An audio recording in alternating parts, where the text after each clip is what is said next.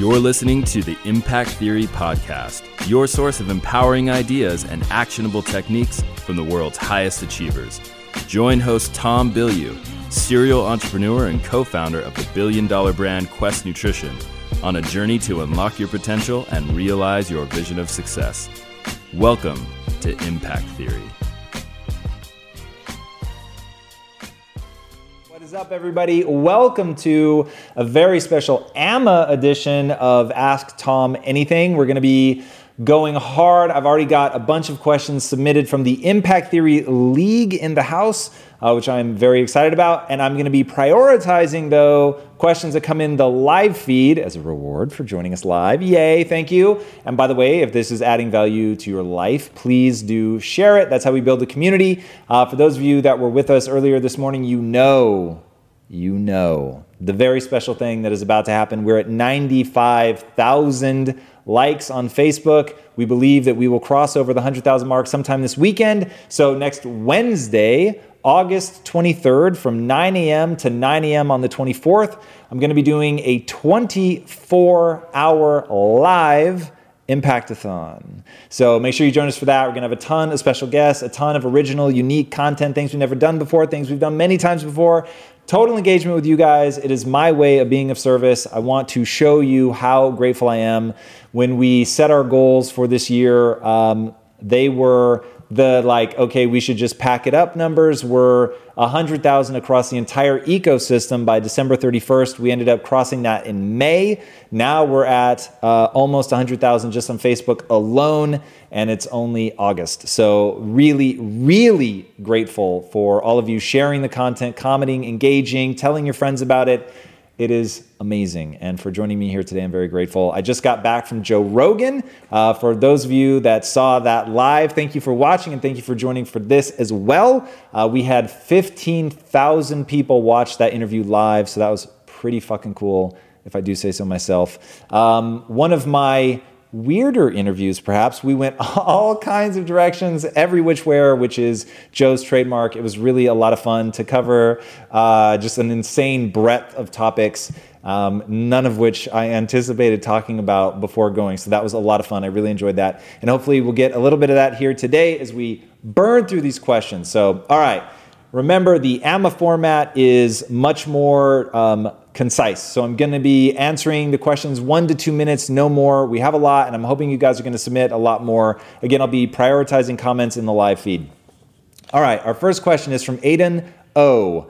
How do you stay focused in this world full of distractions? I often find myself procrastinating and watching YouTube videos forever. All right, so this really does come down to habits and routines. This is one of those things I cannot stress enough. If you haven't built in mechanisms to deal with your lesser nature, you're forever going to fall prey to them. Some of it is identity. Some of it is I'm the kind of person who makes use of my time. Some of it is I'm the kind of person that has goals and I do that which moves me towards my goals. But then some of it is reinforcing that belief with very strict rules, what I'll call bright lines. So some of my bright lines are I go to bed at 9 p.m., period. Second bright line, I only have 10 minutes to get out of bed. So I wake up when I wake up. I don't use an alarm. But once I realize I'm awake, then I only have 10 minutes to get out of bed as long as I've had at least 5 hours. So look at the clock, see what time it is. I have 10 minutes. Boom, I'm up. And I emotionally reward myself when I meet the deadline, and I emotionally punish myself if I miss it. And when I miss it, by the way, it's usually by seconds. It's not like ever I'm just like, fuck it, and I stay in bed for 20 minutes. That would not be a bright line.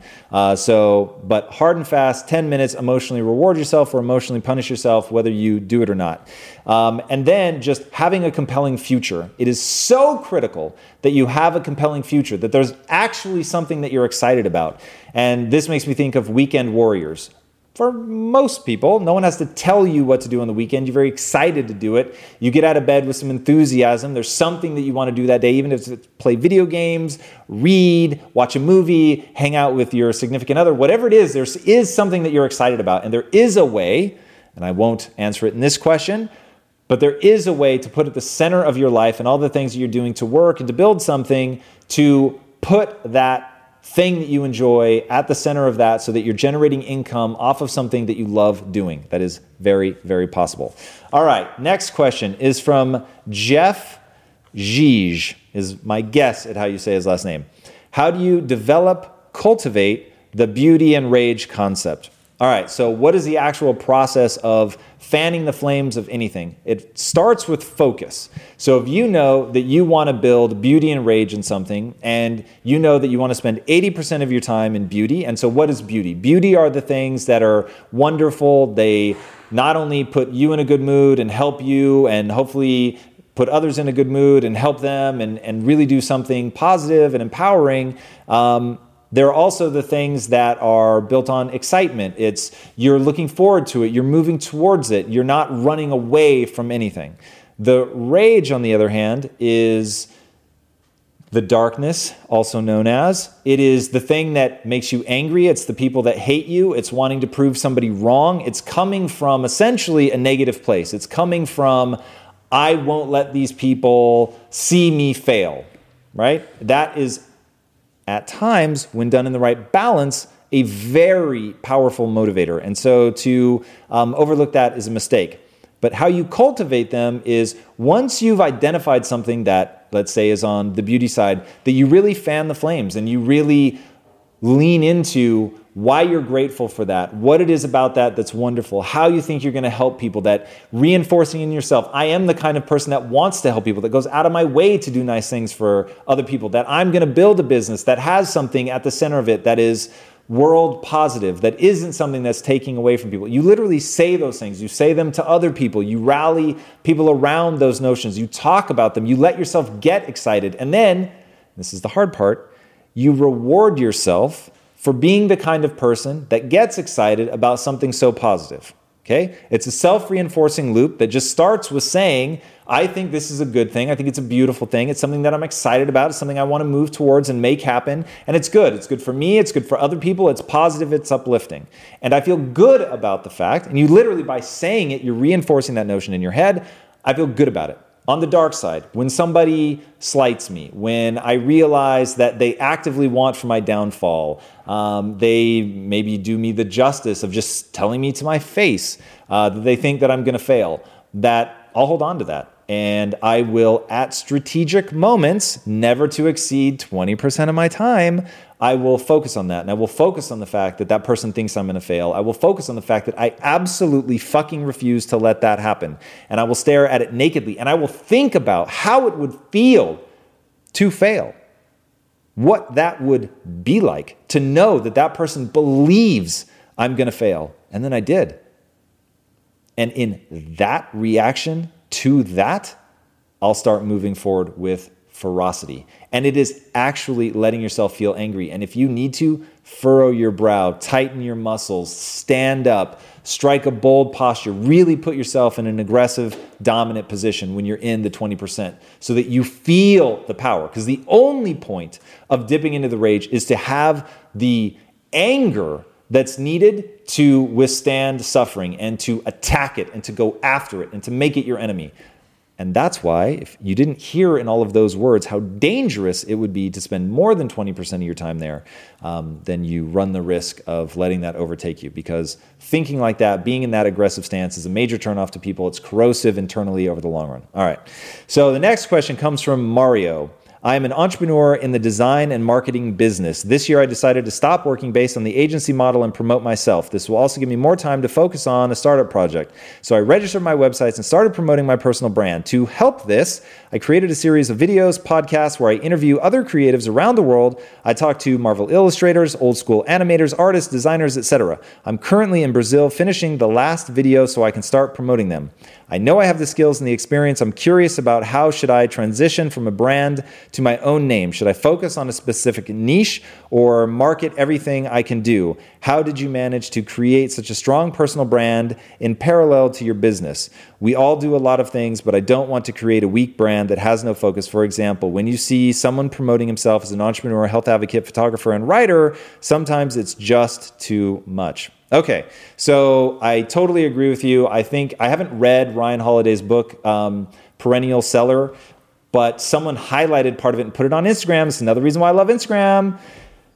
If you're following the right people, you can really get good stuff. And in the quote that they posted on their Instagram was a highlighted section of the book, and it said, the thing that most makes people fail to create something that will last is that they try to do multiple disparate things at the same time.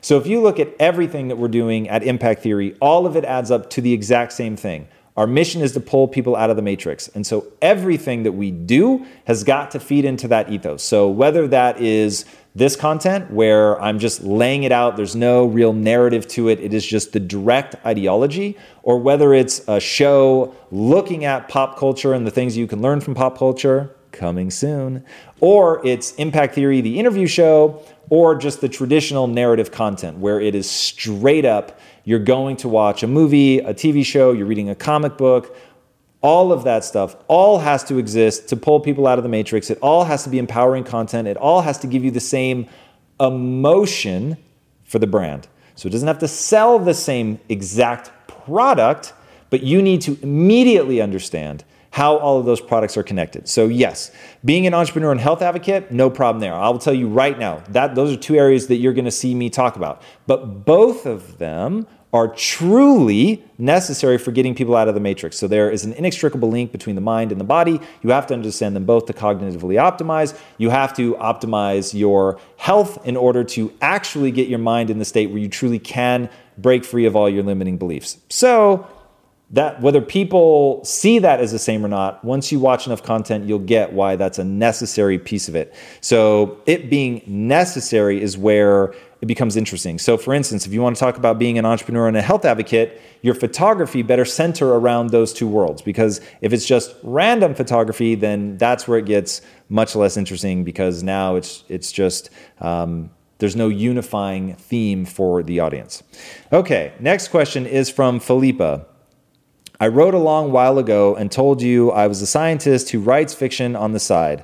I have since quit my job as a scientist because I realized I was not 100% passionate about it and I didn't want to do that for the rest of my life. Plus, I was not having a lifestyle I enjoyed. Now, I have to figure out what I want to do next since I am not in a position where I can live off of my writing. I have savings that will allow me to pursue the other interests for about a year. Okay, so what's my advice? What's the best strategy? If you have a year and you know exactly what you're trying to accomplish, then what I would try to do is figure out what is the fastest thing that you can sell. Because basically, you've got a year to begin generating revenue. That's actually a really long time. So you have to get a realistic picture of what can you sell. What is the delta, right? So your writing makes you X and leaves you Y amount of time.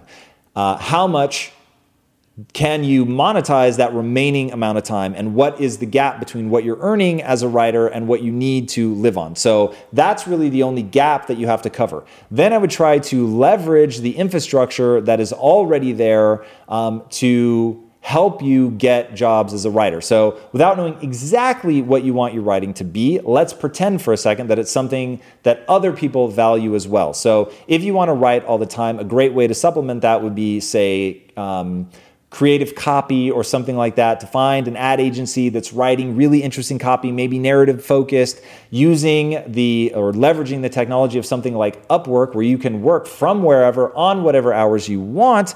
You're still writing, but you're able to monetize that. Now, I'll tell you right now, you can definitely make a full-time living as a freelance writer. So it just comes down to, when you say you can't make a living off your writing, how you're defining the writing, what writing you'd be willing to take for work, and how familiar you are with freelancing and making that work. And if you have a science background, Jesus, you could be a science writer, which they can charge an arm and a leg. So even if you only made part of your day doing the science writing and the other part you tried to spend maybe writing for an ad agency or something like that let you dive more deeply into the creative, you ought to very rapidly be able to build out a portfolio of clients, assuming you can actually write well, and that is the hard thing to face.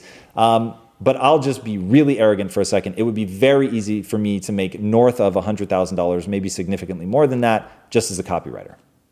So, and that's just using Upwork, by the way. I could do that from Bali, Bora Bora, Tahiti, like wherever. So understanding the tools and the technology that's already out there that's got the infrastructure for something like this, where you have a year and you need to build up that client base while you leverage your savings. All right, so that's my advice. We're getting some questions coming in. Amazing. So here we go. Question from Brian Jacobson. How much do you think your internal dialogue has to do with your anxiety, depression? In the beginning, I think that it played a huge role, and that's how the neurons began to fire together and wire together. But it's a little more insidious than just the dialogue, because my dialogue was possible, but I would paint scenarios of something going wrong. I would imagine and a lot of times it was just what if scenarios. Like I was thinking through, to protect myself. So, what if you go out there and you don't remember what you were going to say? How would you deal with that? And how would you deal with it if the audience started booing? Well, now what I'm thinking about is the audience is booing and I've forgotten what I'm going to say. And so all of the things that I'm thinking through are negative scenarios. My brain begins to think about them. And then some part of your brain goes, Jesus, I never even thought of that.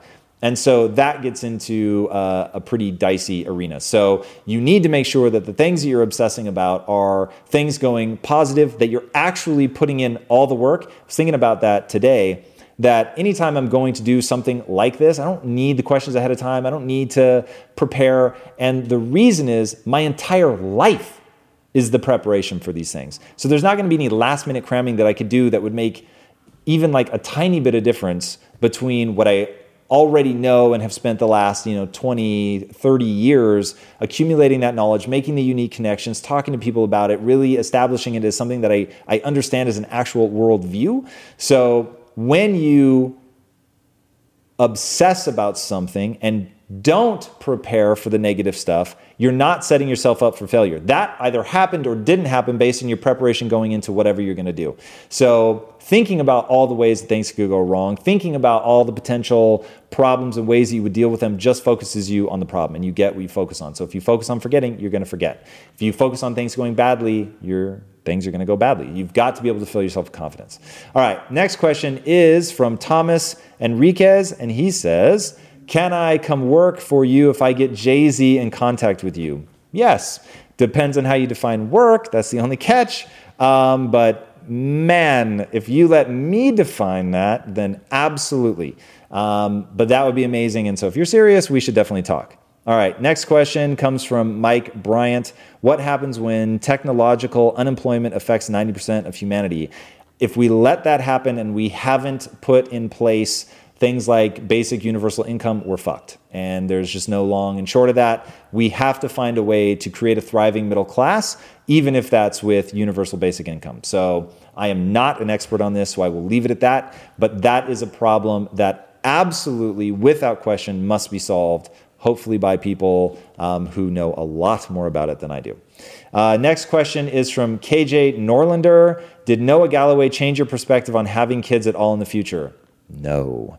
And I so hope that Chase will slack me a follow-up to that as to what they thought would do that. So the thing to remember about me and kids is I'm well aware that they are transformative emotionally, that they are magical little creatures who change your perspective on everything, who when you are on your deathbed, you will think, thank God I had these children. I would be so profoundly alone right now if I didn't have them. And the heartache and loss that one would feel at merely imagining not having children, if they did have children at that point, I bet is very, very profound. And I bet once you have kids and the chemical change that takes place, you look at people that don't have kids and you think, if you would just listen, if you would just understand how beautiful and transformative and powerful it is, you would do it immediately. And to that I say, that is neurochemical change. And if you study the levels of happiness of people who have children, almost universally, they are lower all the way until the child leaves, and they don't return to normal until after the child leaves. So from a purely objective statistical fact perspective about momentary happiness, children ruin it. It is, as far as I can tell, the only impossible job. Like doing it right, wow, is a crapshoot. It is truly one of the most noble things any human being can do. And I am so grateful, obviously, that people do it and that it's a beautiful experience and that from the inside of it, even though your happiness levels go down, the sort of deep fulfillment goes up. I'm very glad that people experience that. I get that in other ways in my life. Building things is what sets me on fire. But I'm told that we have some follow-up. Wouldn't it be interesting to see what kind of role model you would be for a child? A, it would be. B, I was a role model for a child and spent 8 years as essentially a big brother. I call it a big brother, but it wasn't officially part of that program. But I worked with him for 8 years, and it was magical and transformative and has continued to echo through my life. So when I say I get it, I get what it's like to have a child look to you like your salvation, that you're offering them a better life than they have anywhere else. I can't tell you how many times Rashawn asked to come live with me, and so I get it, and I'm saying it from a place of actually understanding it. So I fully recognize that understanding it intellectually is different than feeling it emotionally, and he wasn't actually my child, and so I'm well aware of that, and I was very young. But nonetheless, I had enough of a taste to be able to understand that I desperately want kids. The only thing I want more than kids is to not have kids. So it isn't me going, oh man, having kids sounds like it sucks. Having kids sounds like it would be amazing, but it also doesn't suit what I'm trying to do with my life. And so therefore, not having kids edges it out. And then also, emotionally, I exist in a place where my life is literally my dream. I have constructed it brick by brick to be exactly what I want it to be on a daily basis. So I don't have that sense of like, man, I could really fill this void with something. And I have dogs. Okay, enough on that. Next question comes from Jeremy Thompson. Have a great idea, but barely make it paycheck to paycheck. How do I start to plan and bridge the gap towards execution? Is there a way to access funding, and would you recommend it for a first-time entrepreneur?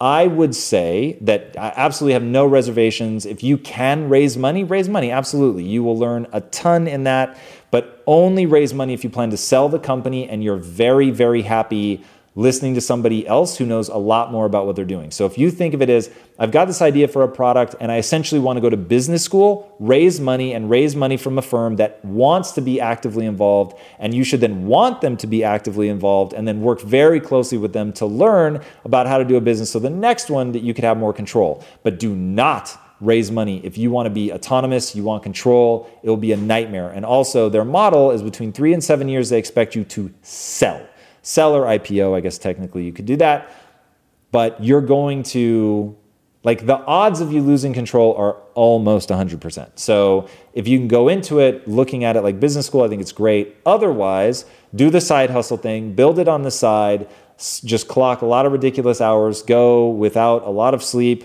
build this thing up, learn along the way, but you can retain control that way. And if your product is real and people are excited about it, in this day and age of social media and the ability to build communities, you really can get it off the ground far enough to start to get people's attention. You'd have a lot more leverage when you go to raise money if you decide to go down that path. Alternatively, you could grow a little more slowly over time and do it all yourself. So that there's no one right answer, but there's also no excuses, right? So making it paycheck to paycheck is, so many people live there, and at some point you just have to be so fed up with that you don't accept it anymore, and that you make radical change in your life, whatever that looks like.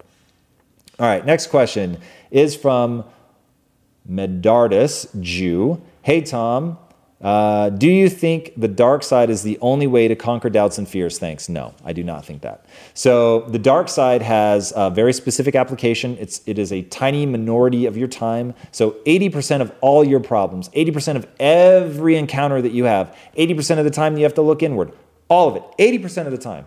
You should be coming up with the beautiful things, the things you're moving towards, the things you're grateful for, the awesome stuff in your life. All the great things that will come out of this if you can just get your company across the finish line, help your children, volunteer your time, be a politician, like whatever your thing is. It doesn't have to be an entrepreneur. 80% of all of those problems will be solved with the beautiful things.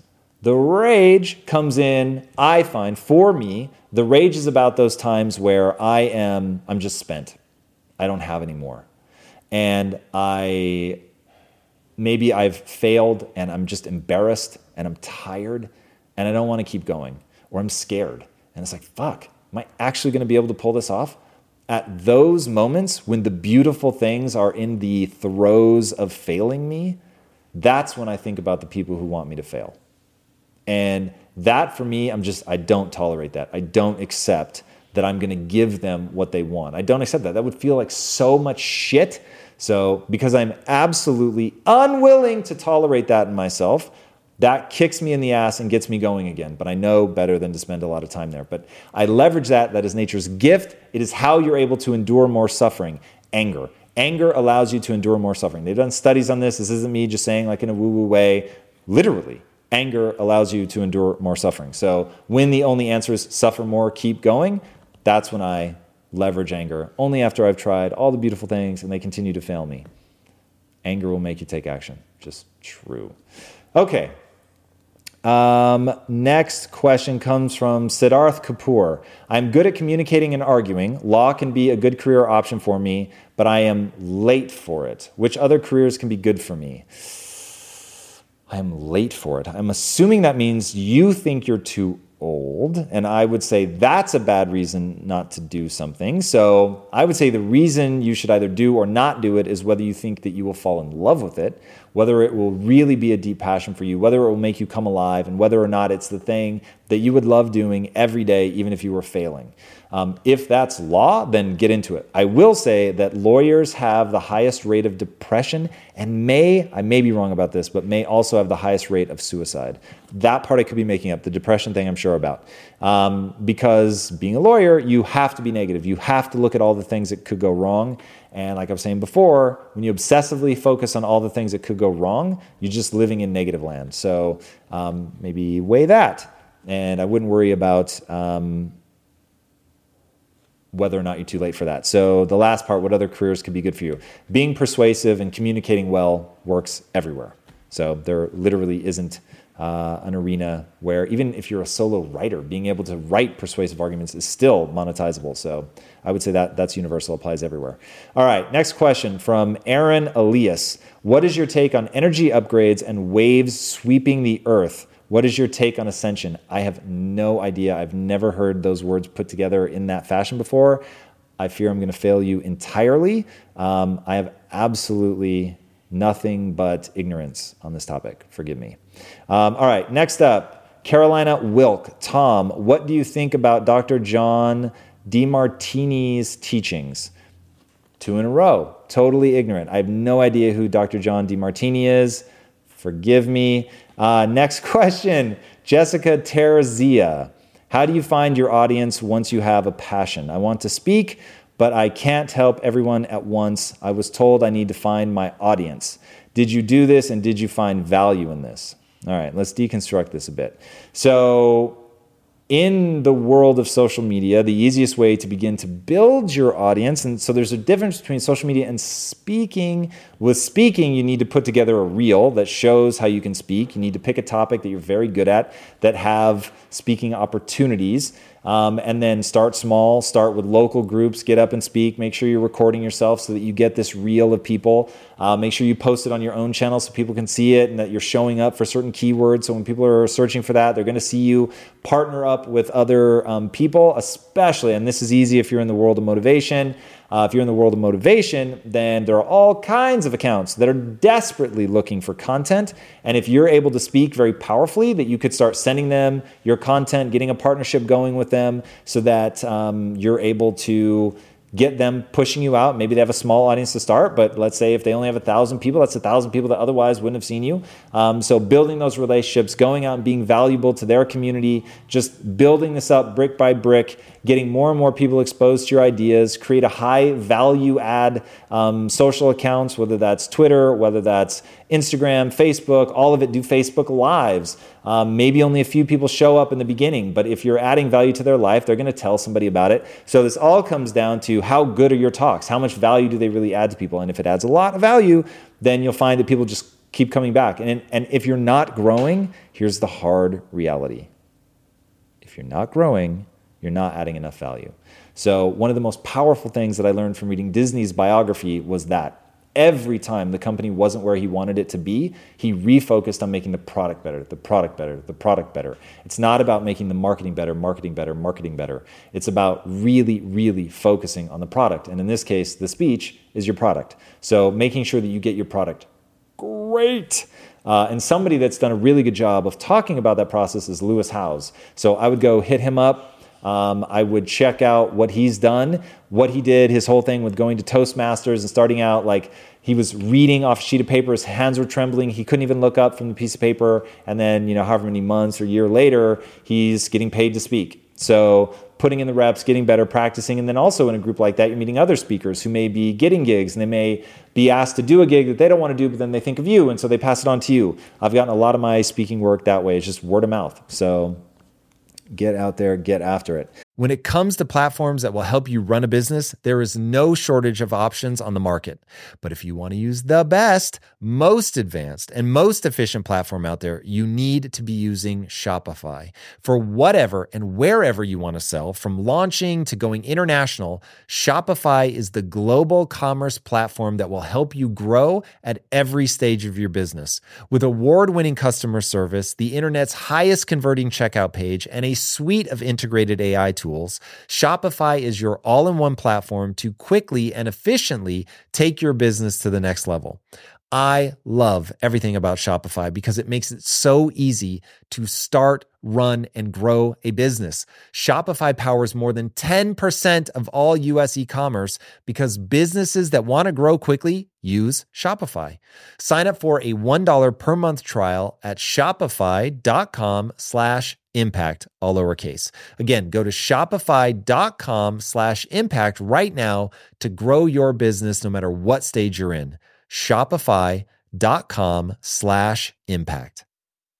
In today's highly unpredictable and rapidly changing world, the smartest move you can make from a financial standpoint is to actually understand how money works and how markets move. Because if you want to have any chance of investing your money wisely and growing your financial portfolio, you have to make a profit. And the only way that you're going to do that is either by setting and forgetting or actually understanding what's going on at a macro level. So whether you're a seasoned investor or someone looking for extra guidance, today's sponsor, Yahoo Finance, has got you covered with all the tools, data, and news that you need in one place to grow your knowledge base around what is happening in the world of finance and to make sure that you have the right goals and you're executing well. Yahoo Finance makes it easy to consolidate your accounts so you can effectively and efficiently manage your entire portfolio. Personally, I love how straightforward their platform is to use. It is very simple to get the information that I need, and Impact Theory's own Chief Financial Officer is exactly the same, spending time helping me frame exactly what is going on from a global perspective so that I'm making the smartest decisions that I can. I definitely recommend that you check out Yahoo Finance for comprehensive financial news and analysis. Visit the incredible brand that so many great investors use at yahoofinance.com. It's the #1 financial destination. yahoofinance.com. Once again, guys, head there now, yahoofinance.com. If getting your hands dirty and taking good care of your car or cars is a passion of yours, then eBay Motors is here for the ride. Because I'm sure you remember when you first saw the potential in that beauty. And then through some elbow grease, fresh installs, and a whole lot of love, you transformed 100,000 miles and a body full of rust into a drive that's all your own. With over 122 million parts for your #1 ride or die, you can make sure your ride stays running smoothly with eBay Motors. Brake kits, LED headlights, exhaust kits, turbochargers, bumpers, whatever your baby needs, eBay Motors has it. And with eBay Guaranteed Fit, it's guaranteed to fit your ride the first time, every time, or your money back. Plus, at these prices, you're burning rubber, not cash. Keep your ride or die alive at ebaymotors.com. Eligible items only. Exclusions apply. Next question comes from Cage Hits. Cage Hits? Really? Cage Hits. That's amazing. That's so amazing. I'm tempted to think it's a screen name. But Cage Hits says, you say you are building this community for later down the road to build the studio. What skills would you recommend we cultivate now in order to provide you with value down the road? Questions like these make me want to cuddle the camera or the microphone or something. You can't imagine what it means to me and everyone else here when you ask a question like that, dude. Anybody that says social media is like destroying the fabric of society, they've built the wrong community. Can we just agree on that? Thank you, just first of all, for asking that question. That's so amazing. I will say this. Pursue your truest and best life. Whatever makes you come alive, whether it can be useful to us or not, like, don't worry about that. We're going to be here. We are going to remain providing content for free. So don't think you have to help us to be an amazing contributor to this community. Just asking that question is fucking amazing, and I'm so grateful for it. The skill set that we will need, the ones that we're really focused on now, we need writers and artists. That's a really, really big deal for us. So writers and artists, we're building out contests. We're hopefully partnering up with, I guess I won't say until it's real. We're partnering up with a very large company that is just amazing at attracting writing talent. I'm very excited about that. I really, really hope we close that. But yeah, we're starting right now on comics, and so we need writers for comics. We need artists for comics. Ultimately, we'll also be putting together, so the whole notion of Impact House is meant to get creatives here, whether screenwriters, whether traditional authors, whether comic book writers and artists, bringing people together to meet each other, to bounce ideas, to get things going. We'll present people with ideas that we're trying to get into production. So if somebody is gravitating towards that and they want to latch on to one of those projects and go into our development cycle, then that's also something. So I guess watch, we'll be making announcements around that. And you can also ping us at Connect. One of the contracts that I'm working on now is our submission thing. So you guys can submit it, know exactly what your rights are, who retains what, all that good stuff. But anyway, to the first part, I'll just reinforce that. Live the life that makes you feel most alive. And if that aligns with us, that's really, really amazing. But you can still be a really vibrant contributor to this community without that. Okay, next question. Davis Sarrett. How, besides speaking for free a lot, do you build a career and a following as a speaker? How do you self-publish your book effectively? All right, those are two very different questions. Let me just go through them. All right, so how do you build a career and a following as a speaker? So you're sort of discounting the one thing that I would say is the right answer, and that is speak for free a lot. And the reason that you're going to be doing that is just like interning. You're going to be getting your name out there. You're going to deliver value. There's no barrier to entry to bringing you on other than they need to vet to make sure that you can actually do it. But if you can do it, you're getting what you want. It's not the money. The money's not what you're after. The short-term money is not what you're after. The long-term money only comes if you're able to build a reputation and really improve as a speaker, get out there and absolutely crush it, right? So don't lose out on the opportunity to make $100,000 a speech later because you want $5,000 a speech now, okay? Way better to say, you know what? I am going to do this one for free. You know what? My normal fee is $10,000 a speech, but actually I'm going to waive this one and I'm going to do it for free. You can even do that so that you're letting it be known that like that's your normal fee. But your job, if you're trying to build a following especially, you've got to get out and do it. It's literally shaking hands, kissing babies. It's letting people know you're there to be of service to them and that you're not just trying to be a rock star. If you swagger out on the stage, do your thing, drop the mic, and then peace the fuck out, like you're not going to build a following.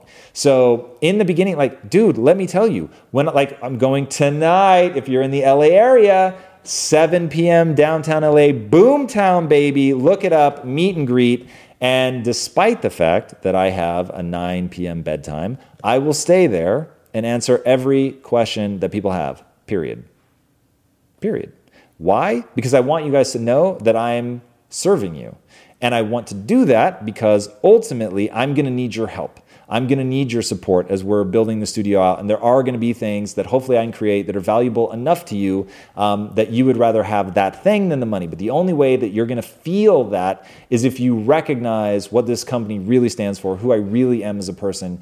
That's my silver bullet. And so we've built what I think is one of the most rapidly growing organic audiences. And take organic lightly. We do a lot of cool marketing shit, some of which we throw money at. But it's all real people. It's not like bot farms in India or anything. So we've got to be one of the fastest growing. And the reason for that is this company, every human being that touches any aspect of this company is just dripping a desire to help. So as long as people feel that and you're willing to go the extra mile, I think you can really build something special. All right, next question. And I did fail you on the self-publishing thing, but I went a little long in the first part, and I've never self-published a book before, so I'd just be giving you sort of best practices of marketing. Anyway, question from David Daly. If humans are truly malleable and capable of achieving anything, why must we put in thousands of hours to master a skill? Why can't humans master skills much more rapidly than this? All right, this is actually a fascinating part of evolution and the trade-offs that we have done. So if you look at other animals, take ants, for instance. There's a certain type of ant, I forget their name, but they can build, as a unit, complex structures. They can pick things up, they can hang from things, they create shapes, they turn into towers. It's insanity. And all of that is pre-programmed. Nobody teaches them anything from the drop. The moment they come out, they're ready to go. They can build these structures. It's all just instinct. It's all built in. Now, when you build stuff in, what you're trading off is flexibility. So the reason that it takes so much time and energy is because we have said, you know what, don't pre-build much in, but instead be a canvas that can respond aggressively to its environment, that you can go in virtually any direction that you need to go in. And that flexibility giving us the opportunity to thrive in crazy environments, to specialize in something over time, to change our specialization, to adapt to dramatic changes in the climate that we otherwise would fall prey to. That's why we've survived long enough to become the apex predator. Things that wiped out other people didn't wipe us out because we could adapt. So it's a trade-off for maybe complexity of skill set from day one and flexibility of skill set over the long run. So that is why. All right, next up from Cameron RN. Any new books you would add to your 25 must-read list? Is Grit on there yet? No. We need to add Grit. So I'll just tell you, Grit, 100%. Some of the other books are more sort of fetishy for me, like Homo Deus rocked my world, but I wouldn't put it on the 25. The 25 aren't just the best books I've read. They're the most foundational to building an empowering mindset. And so there are many, many, many amazing books that I'm tempted to just keep making that list longer and longer, which is why we did the knowledge trail. But right now, I would say, with the exception of Grit, which does need to be on the list, I don't have anything that I think is foundational enough to add. But I think we've listed something roughly like the last 100 books I've read. Something like that. So take a look at that. Moving forward, we're going to be posting my notes that I take on the book. Bear with me. I take the notes for me, so I don't write them worried about whether they'll make sense to you. Sorry. It's very selfish, I know, but we thought people might enjoy seeing them anyway, so we'll be doing that moving forward. All right. Corinne Davis. How do you differentiate between when it's time to pivot or dig in? All right, so this is the grit or quit question, which I find really interesting. And Eric Barker covers this in his book, Barking Up the Wrong Tree. And in that, he talks about WOOP, W-O-O-P. And WOOP is the device you're going to use to figure out whether you like something enough to push on or whether it's something that you should quit. So it goes like this. The W is for wish. What is your wish? What do you want to make come true? O is for obstacle. So what is the, the first O is an obstacle. It is, is it objective? I'm going to say it is. Somebody's going to need to look this up. I'm failing myself right now. Objective, like how do you actually plan to get there? What is the path to that? Then the next one, so basically making your wish concrete. So that's the important part, even if I'm not getting the right word. The second O is obstacle. Wow. So what is the obstacle that you're going to have to overcome in order to get there? And then the P is, you looking this up by any chance?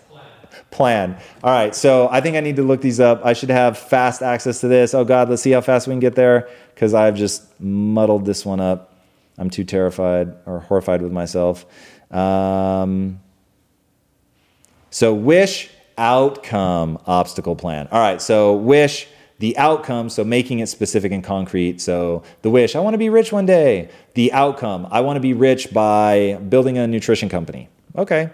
Obstacle, what's going to stop me? There's 1,600 protein bars on the market. So how will we differentiate ourselves? We're going to have to become our own manufacturers, create something new and market it in a whole different way. Plan. Okay, how do we actually take over social media? What does 1,000 screaming fans look like? And you just back into that.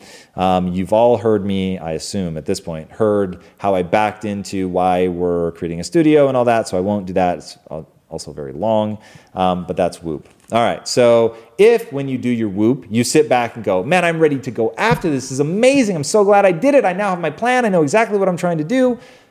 That's something that you should pursue. You should grit it out and keep going, even if it's getting hard. If when you lay out the plan, you're like, dear God, that sounds exhausting. I'm not sure I want to do that. Then that's something that you should quit and move on to something else. All right, found that pretty fast. Chase, thank you for your help. Next one, Chris Berry. Do you think glyphosate is behind a lot of the health problems associated with the microbiome being damaged? All right, so this is one of those where I'm early enough in my research that I know the word glyphosate, but I don't remember what it means. So I'm going to look it up really fast, and then I will tell you what I think it's behind. Glyphosate. Oh, the pesticide. So this is that thing, that everybody is super freaked out over. I think it's in Roundup, and people just are not happy about this shit. I don't know. I think that environmental toxins is part of it, and there's this whole concept called POPs, persistent something pollutants. And I don't remember what the O stands for. I'm not doing well with my acronyms today. But persistent pollutants, the exposure that we get, BPA is one that people talk about a lot. I think that you're probably getting, it's one of the things that either disrupts your endocrine system, disrupts the microbiome itself. One thing that I'm testing, like if you're really paying attention, my Snapple is now see-through. And the reason that I do see-through Snapple now, I'm cutting it about 2/3 water and 1/3 Snapple, is I want to see if I notice any difference from significantly reducing and maybe ultimately completely cutting out all artificial sweeteners from my diet. I want to see. I for so long just relied on the fact that I don't feel any difference, that doesn't mean that I'm not edging towards catastrophe every day. So I'm going to try it and give it a real legitimate shot. Let's call it 60 to 90 days.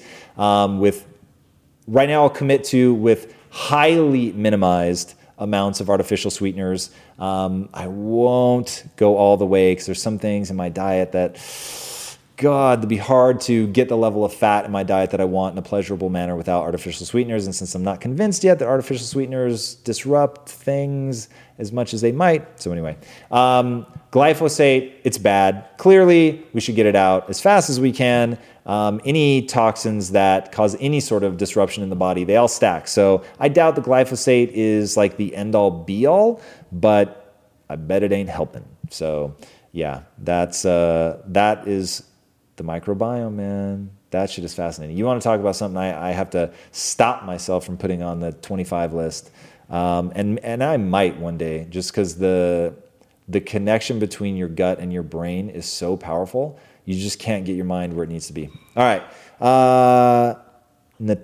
Nathaniel? Arity. Man. Oh, that's as close as I'm going to get. All right. When are you coming to Indonesia? I need to share a lot of things. I have no plans to come to Indonesia yet. I would love to have a reason to go to Indonesia. You can certainly share here. I know this can be very nerve-wracking to share something vulnerable. You can also DM me. That may be a way to get something across, a little easier than me coming all the way to Indonesia. Next question, Avi Ad. You've talked about depression and the indisputable benefits of exercise. There is also research building on the therapeutic use of psychedelics. Do you have any experience with any? So I'm super intrigued by what's going on in the areas of psychedelic research on that. And if you read Jamie Wheal and Stephen Kotler's book, Stealing Fire, they go into that. Really intriguing. And I'll be watching very closely over the next several years. I've never experimented with psychedelics because I am a chicken. There's no reason other than that. I'm just afraid that something will happen. And I guess my identity for so long has been that of the guy that doesn't do drugs. So I drink occasionally alcohol, and my wife has gotten me to try weed, I think 3 or 4 times. it's just not my bag, man. So anyway, it's funny though that I still consider myself the guy that doesn't do drugs, even though I drink occasionally and I have smoked weed a few times. And that likens back to Dan Ariely's whole thing about people will, he says it in the context of lying, people will lie right up to the point where it forces them to change their identity. And that's where they stop. And so I guess I do the exact amount of drugs that I can do and still feel like I'm a guy that doesn't do drugs to be consistent with my identity. Fascinating the way the human mind works. So I can't help you with psychedelics, but find it very, very, very intriguing. And honestly, it's one of those things, the more data that comes out, like I might have to try it, if for no other reason than to see if it has an impact on my anxiety, which would be utterly fascinating. All right.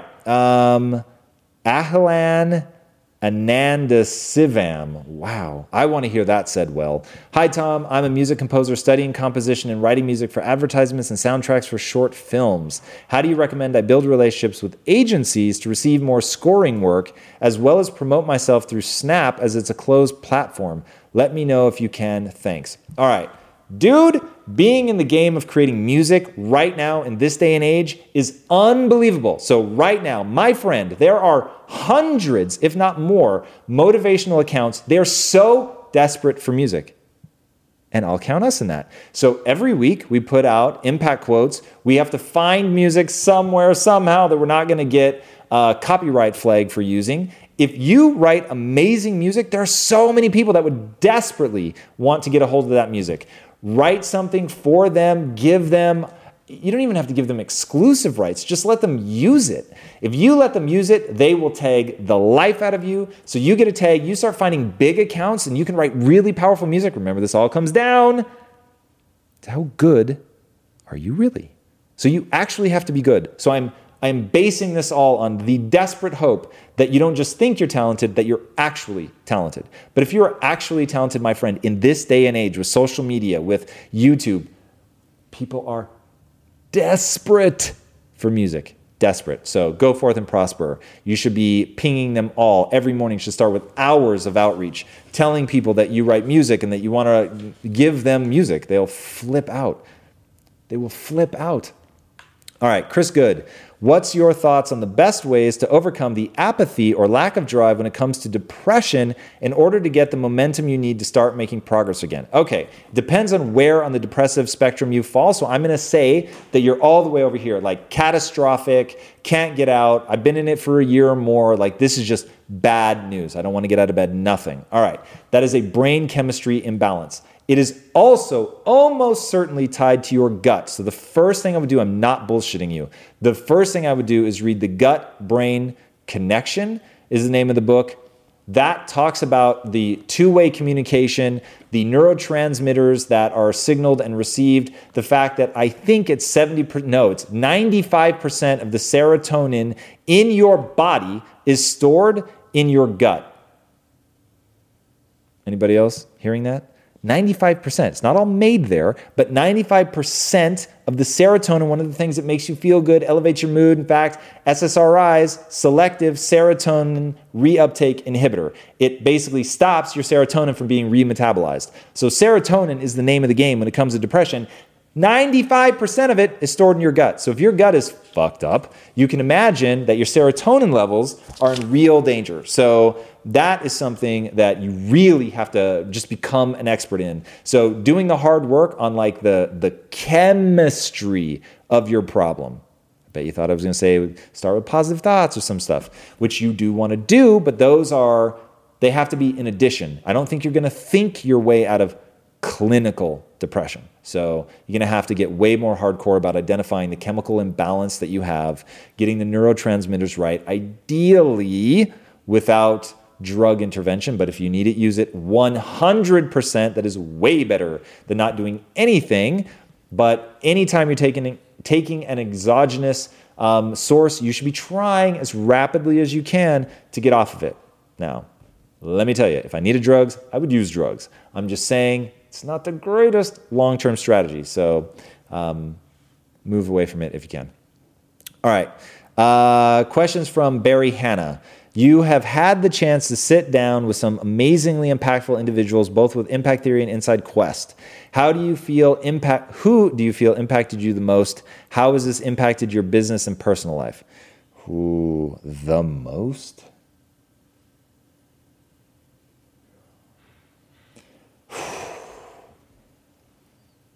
He's my favorite.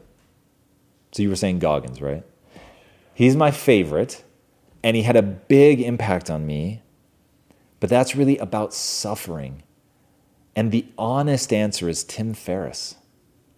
But he impacted me with his book. And I don't think people know how much that book changed the course of my life. I read The 4-Hour Workweek, and it made me see marketing in a whole new way. And that whole new way ended up becoming Quest Nutrition. I was looking for my 1,000 Screaming Fans, which is, he got from Kevin Kelly, I think, but I read about it in Tim Ferriss. Never checking my email. I got that from the 4-Hour Workweek. And what that has done to the demands of me to always control my own company and where I'm going and not be reactive to other people, but to have a plan and to be disciplined in my execution against it. All of that is critically important. So it wasn't from the interview, but him and Tony Robbins probably have had the biggest impact on my life, and as they've both been guests. So the person that in real time maybe had the biggest impact on me, actually two people, and one of these is going to surprise you. So Goggins, yes. And then the other was Blake Leeper. And Blake Leeper changed this show. And if it wasn't for him, he was somebody back at Inside Quest. At Inside Quest, we were in our formative years. We didn't really know what the show was. I thought it was going to be all business all the time. I didn't want people who hadn't accomplished just crazy things in their life. And they were pitching this kid really hard who was trying to make a comeback. He'd gotten in trouble for drinking, and then he got kicked out of a competition or something because he tested positive for cocaine. And they're like, but he's a double amputee and he can run. And I was just like, God, where does this go? And the brilliant people behind the show, Christopher, Courtney, Lisa, and I'll just assume Casey was in on it as well. They were just like, you really have to give this guy a shot. And so I did it. And halfway through the interview, I realized his human interest story, his overcoming the obstacles, his imperfections, his willingness to be raw and vulnerable, and my willingness to reciprocate and go there with him is the show at its finest. And so then it was like, oh my God, you guys are so right. We need more guests like this.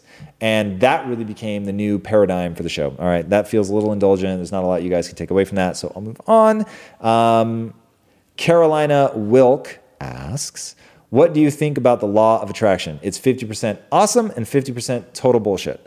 So the 50% that is awesome is you get what you focus on. And so if you're thinking about, I can make these positive things happen, I can do this, it's going to give you the sense of confidence and belief that allows you to take that first step. And that first step is everything. The part that's total bullshit is I can will a parking spot. I still can't believe that was actually an example they gave. I can will a parking spot into existence. It's called waiting around long enough till somebody in a parking spot that you want leaves. So anything that inspires people to not take action, to just sit there and think about something, that winds me up. So massive action is the only thing that works. So if you're thinking about positive things, all the things that you want to make come true, all of that, and it's forcing you to take massive action, you're going out and you're executing, you believe that you can do it, you focus on that you can do it, and then you actually learn the skills acquired, and go and execute, then that's fucking amazing. So when I watched The Secret, I loved it. And I just shut off my brain to the parts that I thought were madness, which, by the way, is a very good technique. Don't throw the baby out with the bathwater. Just because half of it doesn't make any fucking sense doesn't mean that the other half isn't amazing. So use what makes sense, discard what doesn't. That's how you become a unique person. All right. Next up, Mariam Tufani. How do you deal with disappointments along the way when you've started a new business? Okay, so This one, for me, the thing that I use to combat disappointments is twofold. One, I believe I can learn anything. So the failure, the disappointment, okay, what did I learn? What can I do better next time? And then also I'm viewing myself on a very long timeline. So I'm messing up, I have failed, I missed a huge opportunity, let's say, and there's an awesome quote from Jim Carrey. He said, until you have had somebody come up to you and say, hey, there's so-and-so out in the audience tonight, and they're make or break. If you do well tonight, you're going to make it. If you do poorly tonight, it's never going to happen for you. He said, until you fuck that up 5 times, you haven't even started yet. And I loved that so much because people are going to think, oh my God, it's all riding on this one thing. Bullshit. No NBA career rides on any one shot, never rides on any one game. It doesn't even ride on any one championship series.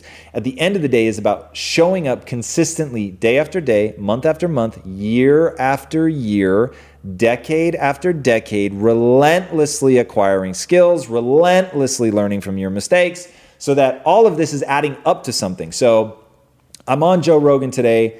That interview goes so many fucking weird places, and it was really fun because on many of them, not all of them, but on many of them, like, yeah, I've thought a lot about this. I've read about this. Oh, wow, like, here's a topic I never thought we were going to talk about. But I can go there because I've been out of just a desire to learn. I've been reading about a lot of different topics to find out which ones stick, which ones are exciting for me, which ones really add up to something that's usable. So when you take yourself over a long timeline, and you just repeat these behaviors over and over and over and over, like the obstacles, they fade into the distance. It just becomes one more learning experience. And when you remember that all of life is but practice and nothing is ever performance, there is no big day. There's only one more time to practice dealing under a high stress situation or under the bright lights, like whatever the case may be. But when you know this is just one more opportunity to practice, and I will get another opportunity again because I'm willing to get great.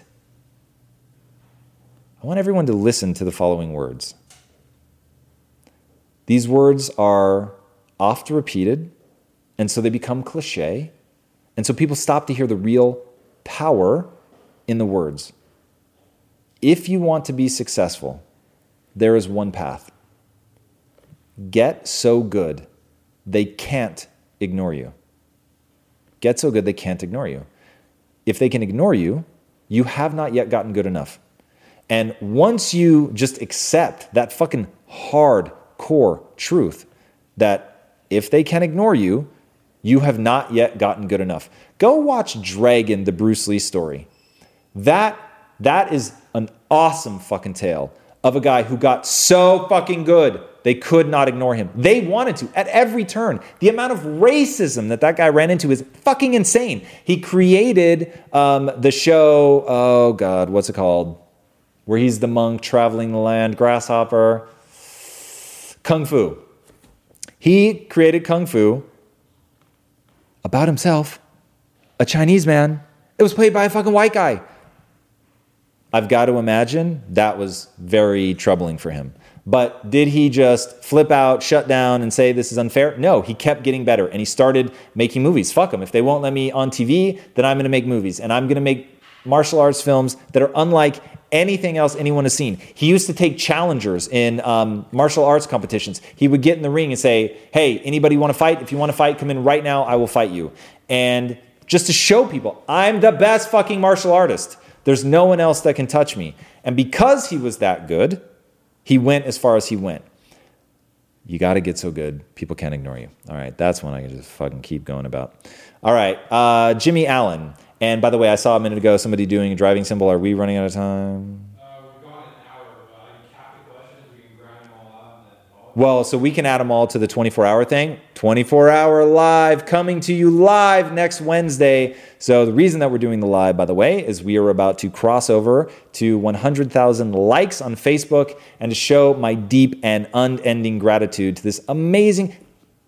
Do you guys know how different you are than most communities? This is fucking crazy. The only advice anyone ever gives people, don't read the comments, don't read the comments, don't read the comments. When I need to be cheered up, I read the comments.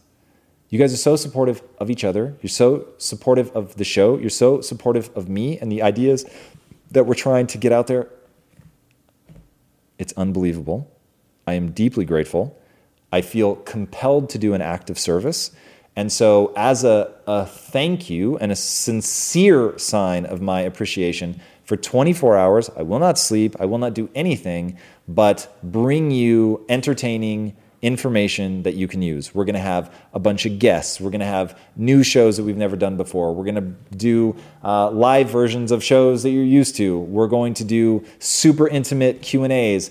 And I will answer every single, no matter how long I have to stay up, we'll answer every single question that gets submitted by 6 a.m. on the 24th.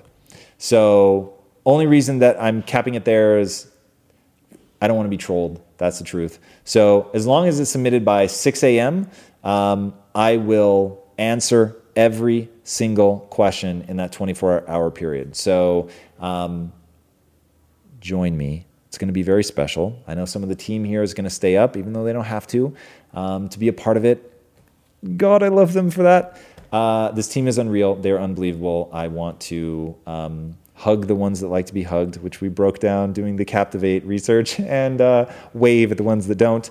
Yeah, it's amazing. I'm insanely grateful. So I asked that. We're doing a live event tonight. Otherwise, I would just stay here until all questions were answered. This is amazing how many questions you guys are submitting. I'm really grateful for that as well. If you're in the LA area, we are going tonight, 7 p.m., Boomtown. Boomtown? Confirmation, please. Boomtown Brewery. Going to Boomtown Brewery. I will be answering questions live and in the flesh. I will stay until they kick us out, and then I'll answer questions out in the parking lot if I have to. But I will stay until every question has been answered, no matter how long it takes. So meet me, Boomtown Brewery, downtown Los Angeles, tonight at 7 p.m. And so how long do I have right now to answer questions before we have to leave? And I need like a 15-minute buffer.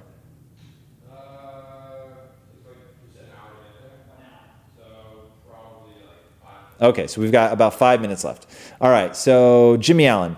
I forever have been an extremely ambitious person. The past months, I have been attacking as many podcasts, books, and everything from yourself and suggested people. I have now become an extremely habitual person, and the changes have been dramatic. I own a successful business that I devote everything to. How do I balance my home work life more efficiently? My partner and I are extremely happy, but I can't help feel her life is on hold so I achieve my goals. Thank you for the person you are. Wow, thank you. That's very kind. Okay. There is no universal answer to this. So the truth is, I have no interest in balance, none whatsoever. So one of the reasons that I don't want to have kids is I don't want something pulling for my attention. So the reason that my wife and I founded the company together was the more we became ourselves and pursued our goals, we wanted that to be driving us together. We wanted to be sharing things. We wanted to automatically know what the other person is doing just because we're so entrenched, we're so in it together, we're building something side by side. So that is how we have found what my wife calls harmony, which she got from Lisa Nichols, very amazing and talented Lisa Nichols. I don't seek balance, I seek harmony. So that's something to really think about. At the end of the day, you should be trying to live the life that makes you feel most alive, and finding the way to engage your partner in that is very important. And I love how thoughtful you're being about your partner and that you're thinking about her.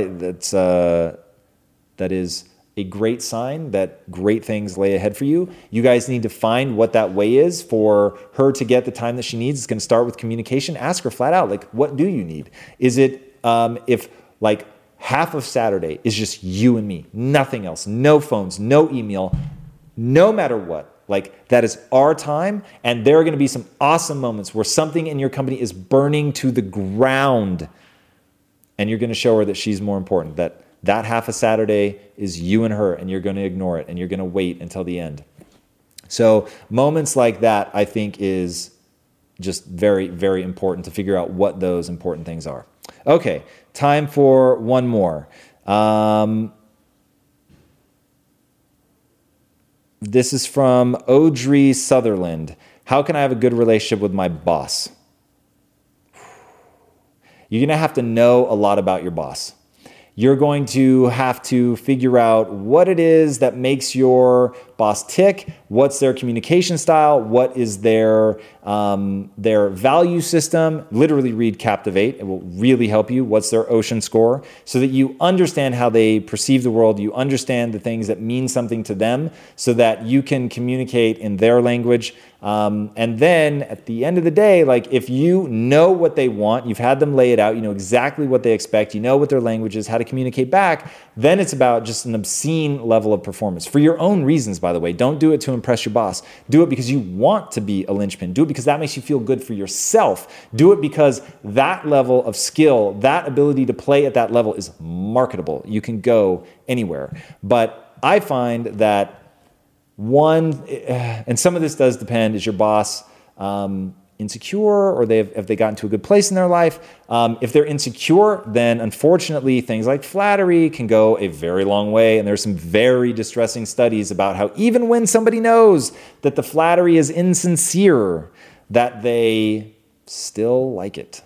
So understanding that, if there's politics in your company, figuring those out. What are ways that you can make your boss look good? Helping other people shine is always a pretty great way to get ahead. But if I had to boil it back to everything that's universal, communication, understanding their communication style, understanding their values, and really getting absolute clarity with what they want, and then deliver on that and surpass all expectations. All right, guys, I have to bail out for now. Hopefully, I will see many, many, many of you that are here in the Los Angeles area tonight, 7 p.m., downtown LA, Boomtown Brewery.